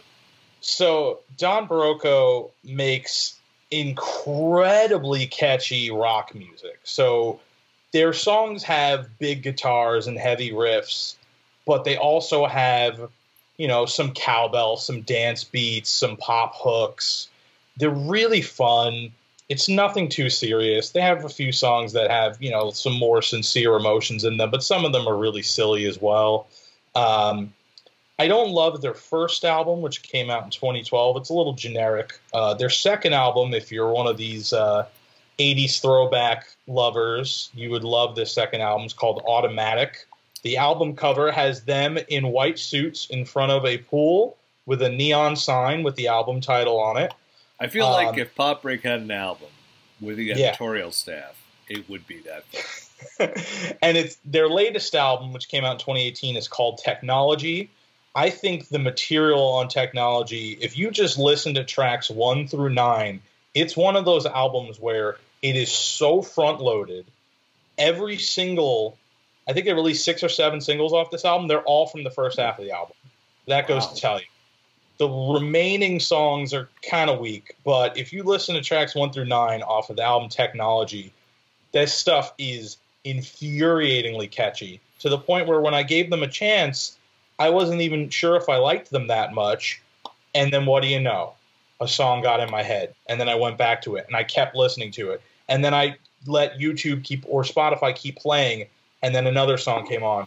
And I'm like, oh, I actually really like this one too. Wow, that's a really well-written song. It's really catchy. And then before I know it, I listened to them so much over the past few weeks. Just those 2 albums. It's just really fun, catchy, punchy riffs. They're one of those bands where I watch some of the live videos. Not only are fans singing along with the lyrics, they're singing along with the riffs. Because the riffs are so streamlined and catchy that people just bouncing up and down, singing along to these riffs. It's such fun music. It's something I really needed in this time. I think it's something that everyone needs in this time is more fun music.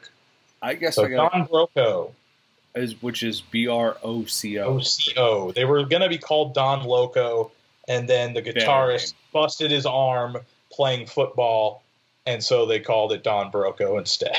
So what was the inspiration for you to check these guys out? So it's interesting. I had actually heard about them a while ago when a friend of mine drove us to go to like a board game night. This is obviously well before COVID. And he put them on, and I remember it being cool, but I saved technology to my phone, but I never went back to it. And then one of my favorite bands, as you guys know, Enter Shikari. Yes, which you have written about beautifully on the site. Thank you. Did a live stream as part of this 5 for 5 fest. Mm-hmm. So it was a virtual fest. And the other headliner, because these were all, primarily British bands or bands popular in the UK, the other headliner was Don Broco. And Rao, the frontman for Enter Shikari, played trumpet with them on one of the songs they played. As he would. On the stream. And that got into my feed. And it made me realize, I'm like, I should probably go back and actually listen to Don Broco. And then I did, and I was like, I was a little iffy about them. And then before I knew it, I was insanely hooked. They're that kind of band. They're a rock band with a pop mentality. They have insidious hooks. Al, I'm going to pitch it to you while I take a step away from the podcast for 2 minutes. Al, you're muted. So this week's pick for me, sorry about that. So this week's pick for me, I forgot about this album coming out. I was super excited that I was notified in some way, but the Aces, I don't know if you ever heard of them, Nick. I feel like you would dig them now. I have, and I've seen ads for them on social media. Never went further than checking out the ads, but I remember really liking it. Yes. I just never actually sat and listened to an album. The new, their sophomore album just dropped on last Friday called Under My Influence. It's a four-piece all-girl band from Utah who fucking rock. I actually got to see them a few years back at the Radio 104.5 2018 birthday show, and they played like the smaller like up-and-coming artist stage, and they were just like, wow, you're better than most of the artists playing the main stage. Like that kind of like just like blown away instantaneously. Mm-hmm. They are so cool, and the indie pop band, so it's just like right what you were kind of saying, just like feel good escapism kind of music. Like I don't want to feel any more sad than I already do. Exactly. And like they just are so much fun and so energetic, and obviously they deal with what any other musician deals with, like with different emotions and stuff and breakups and things like that, but otherwise it's just super upbeat. And like I've been talking about a lot of female artists the last couple weeks, the Dua Lipas, the Lady Gaga, they've both released some great albums recently, going right up there with the Aces, Under My Influence. Bill, I know you missed it, I picked the sophomore album from the Aces, Under My Influence, and it is saved to my library now. I will have to listen to it soon. And I also so good. So good. Nick, I highly recommend you listen to the first album first. Man. When first? Okay. All right. Yeah. You got it. Very, very good. So, like, if people know me, they'll be like, oh, Bill, you're going to recommend that Metallica single that's come up, S&M 2. That's not going to be it, because I'm really not stoked on Metallica, putting out singles that are just, like, slow plotting S&M songs. Like I saw S&M 2 in theaters. It was not very good. I'm sorry. I said my piece. It's okay. All right. I'm totally fine with that. It's just like they put on a very slow song. I almost picked a Bush song because they dropped a new record, and the title track from that was pretty decent. But I'm going to go back to a song that was dropped May 22nd, 2020. The band is called We Are Scientists, and the song is called I Cut My Own Hair. And it is just, We Are Scientists. I'm going to call out a good friend of mine who, congratulations on the new baby on the way, my friend Nikki Picoro, who I used to work with. She worked at G-Rock Radio for a long time, which was not the predecessor, but just like the heir apparent after FM 106.3 in Eatontown, which was a crazy, influential alternative radio station that Matt Pinfield was on. We Are Scientists put on a new record. Like, they were a part of that scene in the mid-2000s. I remember they played some stuff in Asbury. I Cut My Own Hair is just like this song that has just stuck with me throughout the entire song. The entire summer. A great, like, just fun, big anthem type song from a band I think a lot of people don't really remember or give a lot of love to. We Are Scientists have a great rock and pop sensibility to them. And go check them out. They're such a fun band. And this song, I Cut My Hair, is just as we said a multitude of episodes ago, a banger and a bop. And we did that with our buddy Ben Murchison. I'm so bummed I forgot to say that, because Don Broco makes bangers and bops all day, every day. Spoiler alert, Nick. You just said it, and we're keeping it in. So no, We Are Scientists. I Cut My Own Hair. Such a fun big rock song. Love it. It's just like, it's just a damn good song. It's not too heavy. It's not too pop. It just hits the sweet spot. I'm very happy this song exists. And We Are Scientists, a great band, super nice to us. We've interviewed them. Check out our unofficial third host, Kat Manos' interview with them on popbreak.com. Awesome. So We Are Scientists is a band that I've heard about, and I've heard the name, but I don't think I've ever listened to. Yeah, they are literally one of those bands. Like, you've heard the name, you sort of know who they are, but you've probably never heard a song by them.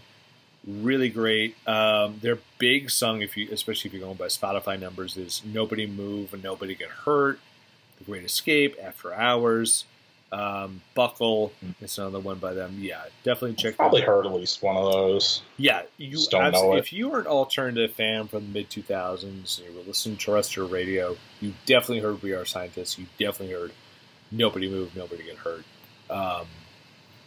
I feel like they've evolved a little bit since then, and this is just a dope song to check out. Yeah, I use the word dope. I apologize. But also don't apologize. We are now moving into the final segment of the pod, which is A Glimmer of Hope. Glimmer of hope! Oh boy, oh boy. A Glimmer of Hope, once again, Mr. Al Manarino picked out.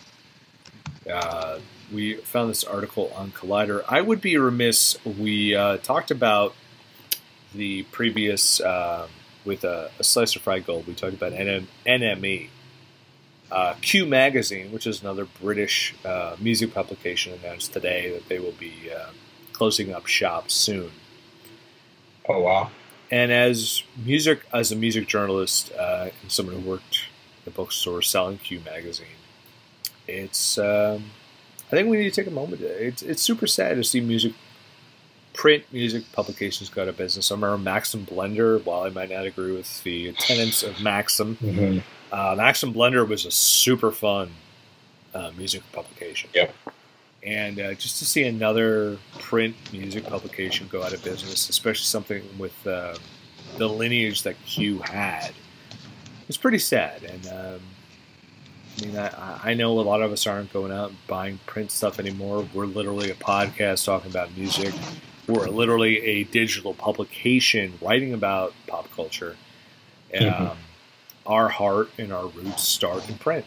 And it is sad to see Q closing up shop. So if you've never checked out Q Magazine before, go online, find them. If you are out and you see a Q Magazine, don't hesitate to pick them up. They're very excellent music publication. So just wanted to put that out there. I know it's a little bit of a tangent from what we're talking about, but I figured it was a nice place to put them in. So Collider, which is another great online publication, posted a piece about a comic book called Berserker. And you're like, okay, who cares about a comic book? Well, maybe you should if you're not a comic book fan, or if you are a comic book fan, because Boom Studios is putting out this comic book, and it is written and basically starring one of the greatest men to ever live, Mr. Keanu Reeves. And this is a great time to tell you my story, because I was a comic book fan back in the early 90s. I collected comic books, comic book cards, collected comic books. Fell off after a while.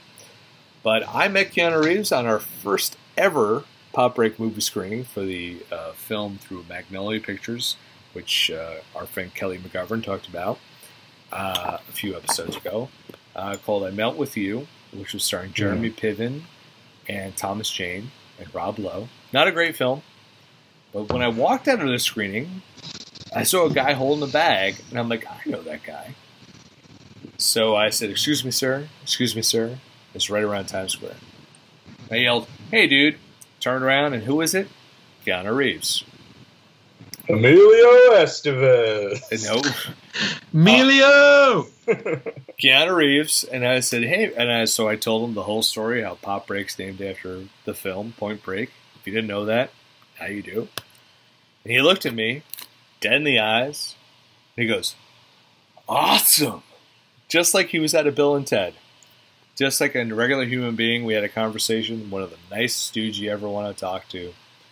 And then 100 people, then all of a sudden people swarming from every side of Times Square coming in. He looked at me, he's like, dude, I gotta go. And I said, yeah, you do. I said, get out of here, man. He's like, good talking to you. I said, great talking to you. We shook hands, we parted ways. Keanu Reeves. What a guy. Nicest guy in the world. Oh. And that's my story. But now he has a comic book that he has written. And basically, if you've seen, go to Collider, he has, it's him. Yeah. It's really John Wick. I mean. Yeah, exactly. Sure. I'll take this over. You're the comic book guy. Yeah, it's a series called Berserker. It's going to be a 12-issue limited series. It's actually co-written by... in that name, by the way. Yes, I love it. It's co-written by Keanu Reeves and Matt Kint, who he does a series called Folklore, and another was recently released called Bang, and he's done a million other things. He's a New York Times best-selling author. Which we reviewed Folklore on the site before. Yes, and the artist is Alessandro Vitti, who is also doing one of the covers for issue 1. Just 3 different variant covers because it's the comic book industry after all.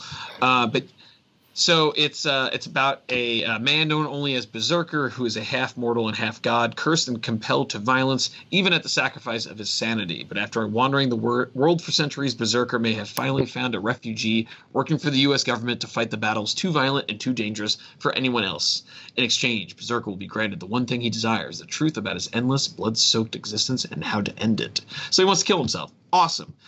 This series looks insane. The artwork, my daughter would say. Dun, dun, dun. Exactly. Yeah, the artwork looks fantastic. Vitti has perfectly captured Keanu's essence, and it looks super violent too. So I'm pretty excited about that. The only thing that makes me incredibly depressed is that this book is scheduled to be in comic shops in October, and I feel like if the world wasn't shit and everything was also going according to schedule, Keanu would have been at New York Comic Con. Oh, shut your fucking face, dude. And we actually have a good relationship with Boom. Yeah. So I'm actually. And when is New York Comic Con usually? Is the week of October. Yeah, and that would have been doubly perfect for him because Cyberpunk's coming out in November. No. Exactly. So didn't that get he would have had multiple 2021? What?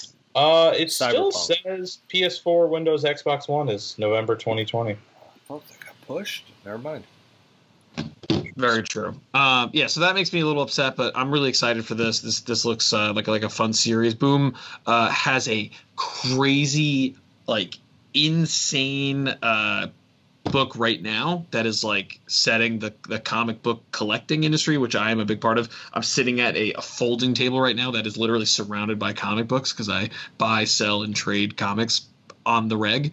They have a series right now called Something is Killing the Children, which was just optioned for I believe a TV series or movie. So that is something to look out for as another Boom studio production. This looks cool. Series on the popbreak.com. Did you guys write about it or no? You should. He was asking you to. Oh, he's asked me to. I'm surprised the first issue wasn't reviewed because it was pretty high profile. The artwork's phenomenal too. Anyway, maybe I will, but probably not. You won't. Yeah, Berserker. This looks really fun. Nick, are you a regular comic reader? Is it something that you would pick up, or at least maybe eventually get the trade of? I was a comic reader for a little while. I just fell out of it. Nothing against comics, of course. The last comic I read, and I really only read a couple issues of it that I loved, was Saga. I did the first part of Saga, and I loved it. I also read that legendary Hawkeye run that everyone loves. I don't know how to pronounce. It's Matt Fraction and David Asia. I don't know how to say it. I feel bad. I wish I knew how to say that. I know. But yeah, that was phenomenal. But other than that, I really don't keep up with comics too much. I love the art, of course. I think a lot of like the keeping up with buying physical copies. I know, of course, you can there are subscriptions and apps and stuff, but it's just not something that I really follow. Looking at the I think it's either the cover or the preview image they posted looks really cool. Boom is definitely a company after my heart.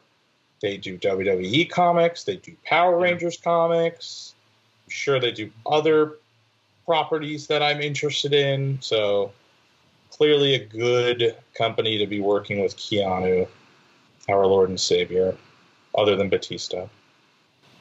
God bless. Big Dave. Bill, are you gonna break out of it's funny because comic book retirement? Yeah, I actually might because like I think this is a super smart move by Boom because it's like if you're looking for people to because Boom has their people they're gonna buy like or look at whatever titles they have out, but Keanu Reeves, I mean, he has his own. He has a massive swath of fans who would be like, I want to check out what his vision for a comic book would be, as well as him in a comic book. But remember, this isn't Keanu Reeves from 10 years ago. This is Keanu Reeves from, where he was in that middle of Matrix John Wick fame. This is like him, still in the John Wick world, and we now equate Keanu Reeves with Tom Hanks as like if there's two people when like people are talking about scandals and all the bad things in the world, like listen, if Keanu Reeves and Tom Hanks are mention any of this, then we have no faith in the world. The world's over because like you just see these two guys as two of like the best dudes ever, and that this story I just relayed to you guys a few minutes ago was just like. It's a guy who was walking in front of me who just walked out on the street, got in a cab, and walked away. But yeah, he turned around and he had a nice conversation with me, a nobody in his eyes.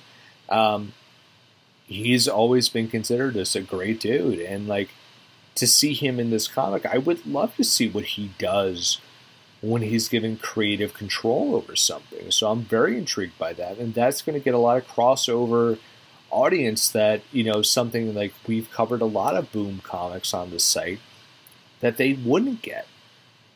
So this is a super smart move, and I'm really interested in seeing it. This is like when Kevin Smith does a comic, but a little more mainstream because even Kevin Smith he's a little niche. Yeah, so it's like Keanu's a little more I'm not even gonna say a little more. He's a lot more mainstream than people. So for people who are maybe lapsed comic fans like myself, we might want to check this out as opposed to any other celebrity that's out there. So I'm definitely going to check Berserker 1 out. I'm waiting for the inevitable movie TV show announcement, absolutely. Right? Like there's there's an anime that's been announced for Netflix, by the way, for this. Yes, there you go. So that's it. We've gotten to the point, and I already mentioned Mark Millar earlier in the podcast. He, right around Kick-Ass, and even probably before that, he got to a point where he would sell the movie TV rights. That was Cyberpunk 2077, not Berserker. But Millar would sell the movie TV rights before the first issue dropped. It's the comic book industry has become where it's the well for where all of these things obviously end up. The Old Guard was an Image comic series written by Greg Rucka. Yep. They're not really promoting that heavily outside of the Greg Rucka name, but that's where everyone's getting all their information from anyway. And I could see this being a movie in 5 years, not even. Mm-hmm. I'd say 2. Give me 3 years if the world is back to normal in a year. But yeah, it looks awesome. I'm totally in. Let's go. Give me more Keanu Reeves in any format. I'm in. Like how Al, I just went on Twitter for a second, and Al's already posting GIFs during this podcast. Good job. I probably have ADD. Probably is an understatement, but these are things we accept. We're not doctors. Everyone here on this podcast. Yeah, that was this week for the Socially Distanced. Nick, where can people find you on social media / I don't know if you're open to it, but I always recommend people reach out to you for your graphic design expertise because you did such a great job redesigning the site. I've seen your other works; it's absolutely phenomenal. You went to school for this. You're a great artist. So where can people check you out? Well, thank you for the kind words. I am on Twitter at Nick_Porcaro, where I do a lot of retweeting. I do some quote tweets. I rarely write something without some kind of prompt. You're going to see some pop culture, some wrestling, some music takes, just some general bullshit. Instagram, which I've gotten a lot more into since the quarantine started, at Nick Porcaro with 2 extra O's at the end, so Nick Porcaro. I have posted probably 24, if not more, guitar videos where I'll either play something original or usually I'm learning a riff, part of a song, and I'll post that just to share something that I like, with my friends and whoever else stumbles upon my Instagram. But I've been getting a lot more elaborate with them lately. I've been trying to find due to Rock Band and other games, there are a lot of stems floating around on the internet for songs. So you can take the bass and drums of a song and I'll record a guitar part over it and I'll post that. So I did Lamb of God. I did a Don Broco song. And I actually just posted yesterday a video playing some Attack riffs. Really low, down-tuned, heavy breakdowns. I got my crabcore stance on. I'm wearing pink shorts. It's pretty fantastic. So, yeah, if you want to see that gorgeousness, Nick Porcaro with 3 O's. Salmon. They're salmon. They have lobsters on them, too. They have little mini lobsters. Izod, man. Izod's where it's at for the stretchy shorts. I was going to say that look like really nice shorts, but are actually very comfortable. I was going to say Brooks Brothers, but, hey, man, Izod. No, a lot cheaper. Quality's still pretty good. And at Attack, you're going early aughts Warped Tour. Yeah, exactly. As far as design, I do have a website, nickporcaro.com. It has not been updated in a very long time. It doesn't have any of the work I've been doing over the past number of years. But if you see what I talk about on the web, or if you see anything on my old site that you like, or if you take Bill's recommendation, my email for freelance design is nick@nickporcaro.com. Love to at least hear what you have. I like to work when I'm doing freelance. It's I've got a day job doing art direction for social media and streaming clients and stuff. So when I do take freelance work, I like to take music. I like to take art. Fun, creative projects, people with low or no budgets. I don't really care. Pay me what you think is fair. If you are a struggling up and coming artist, I'm not going to try to gouge you. If you're running a big business, that's a different story. But yeah, that's what I'm up to. Yeah, Nick's only had stuff that he has designed in Times Square, so he's just he's done a couple things here and there. But and I cannot put him over enough. He's a great artist, and he's a fantastic writer. And we have been blessed to have him for as many years as we have. So if you've ever listened to the A$AP Ferg song "Let It Go," rest in peace to A$AP Yams. He starts the song by saying, I had to hand glide in on this one, and that's kind of what I do with the Pop Break. Every so often, something comes up that I want to write about, or that I get a chance to write about, and then I go hibernate for a while until my next article. Throw the Too Sweet up. There you go. Exactly. Right. Whole life. Alfred? All right, you can find me at Al Manarino on Instagram and Twitter. Also on LinkedIn. Hire me. Please do. Very poor. Hire Al.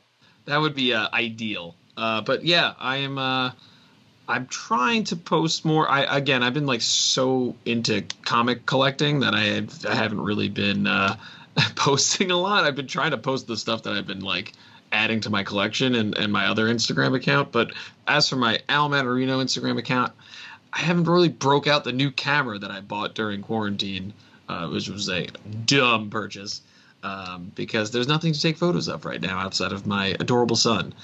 But yeah, Twitter, posting gifs during the podcast. Dude, you could become an influencer, like a parent influencer. Come on. No, but that involves me being you have to exploit your child. I know. I feel the same way. It's like, yeah, but I have to be a good parent. I agree with that. And not drunk at 11:40 on a Monday night.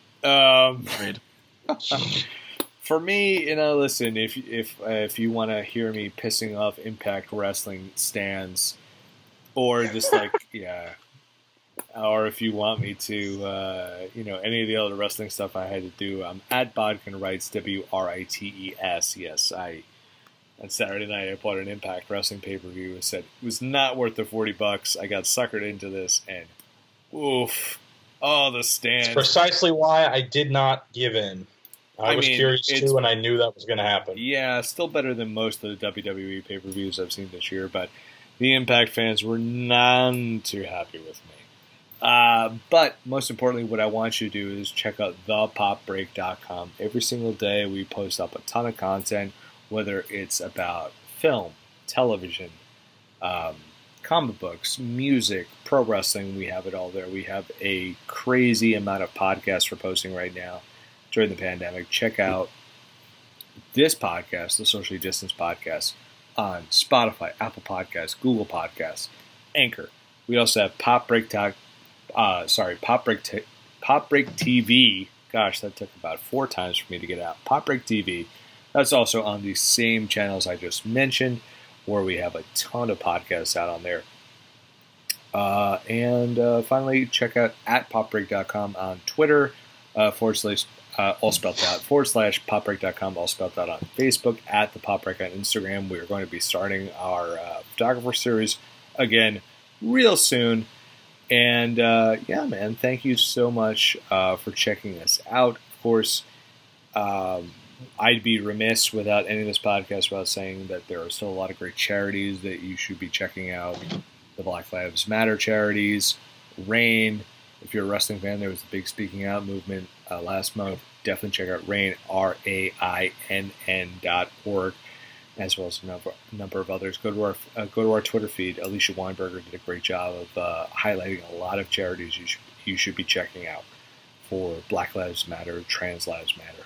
A lot of great stuff on there, so please check that out. I really encourage you to do that, especially if you listen to the podcast this far out. So, yes, for our esteemed guest, Nick Porcaro, for the reluctant co-host, Al Manarino, my name is Bill Bodkin. Thank you so much for checking out the Socially Distant Podcast.